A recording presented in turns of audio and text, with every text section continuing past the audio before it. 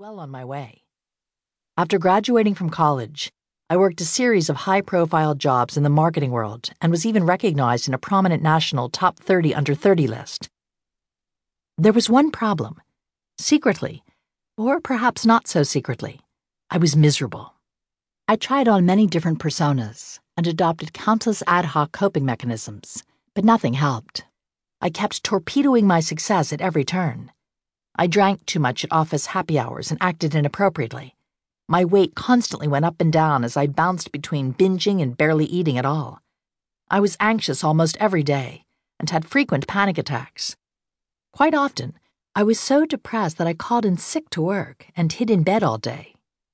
At my last job, I was asked to start a department from scratch, and I was too prideful, anxious, and short-sighted to secure allies. Eventually, the New York office tried to get me fired. Did this girl stand up and fight like a plucky heroine in a novel? No, she did not. She cried in the bathroom and started working from home as often as she could. But when she eventually quit and started freelancing, she became an accidental entrepreneur who focuses more on making time for life than making millions. I run a business called Women Online. We are a social impact marketing agency with the sole mission of creating campaigns that mobilize women for social good. I like to say we are small but mighty, even though we have fewer than 10 people, and are virtual at that. We help the largest organizations in the world with digital strategy. For example, we helped President Obama's campaign reach mom bloggers and get them to the polls. And we created digital tools that inspired American families to learn about and support the work of Malala Yousafzai and the United Nations, both on a mission to educate girls worldwide.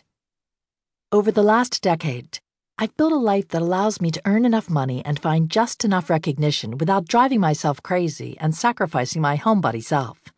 I learned to play to my strengths and nourish my introversion, focusing less on the long-term outcome of success and more on the everyday. Today, thanks to the deliberate way I've organized my business, I can literally be at the UN one day and home with the boys digging in the dirt the next. On the days I'm at a client's office, pitching new business or giving a speech, you'll probably find me in the ladies in between sessions. Every single day I build in lots of breaks and alone time for myself, even if it's just 5 minutes in a quiet room. Of course, this best of both worlds lifestyle comes at a cost. It has meant sacrifices, less success than some peers, and a slower path. But it's my version of success, and I love it. The aha moment came when I learned to redefine my vision of success. The old vision was media mogul. My new vision was less focused on some far-off notion of success attained. I traded someday for today. For me, it's the choice to be a hermit entrepreneur, a mostly tongue-in-cheek term I use to describe my choice to mostly work at home in my yoga pants. What if you became the kind of success you wanted to be? What if you could enjoy the everyday of your work life? What if you stopped all that networking? What if you distilled your business development to the bare minimum and still managed to grow your business or your income? What if instead of getting out there, you could simply stay in? The good news is that you can learn and practice the skills you need to achieve a version of success that's right for you and make enough money. And I'll give you strategies and concrete career development and management tools to get there. These strategies begin with setting a vision and developing realistic goals that satisfy all of your needs, even if it means accepting a more modest career or slower business growth trajectory. Then manage around your goals in ways that allow for an enjoyable hermit lifestyle.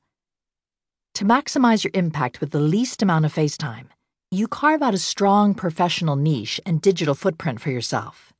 If you own a small business or work freelance, you price your offering slightly above market rate. You determine the right client, project mix, or type of work that allows you the time you need for yourself. No matter where you work, you create a long-term professional franchise for yourself that assures you of future jobs, freelance gigs, and business opportunities, as well as even more free time in the future. You engage in high-impact, smart networking and only attend a few strategically selected conferences. You track your workflow and scope your work more carefully so as to protect your time for family, friends, and self. And finally, you recalibrate expectations with bosses.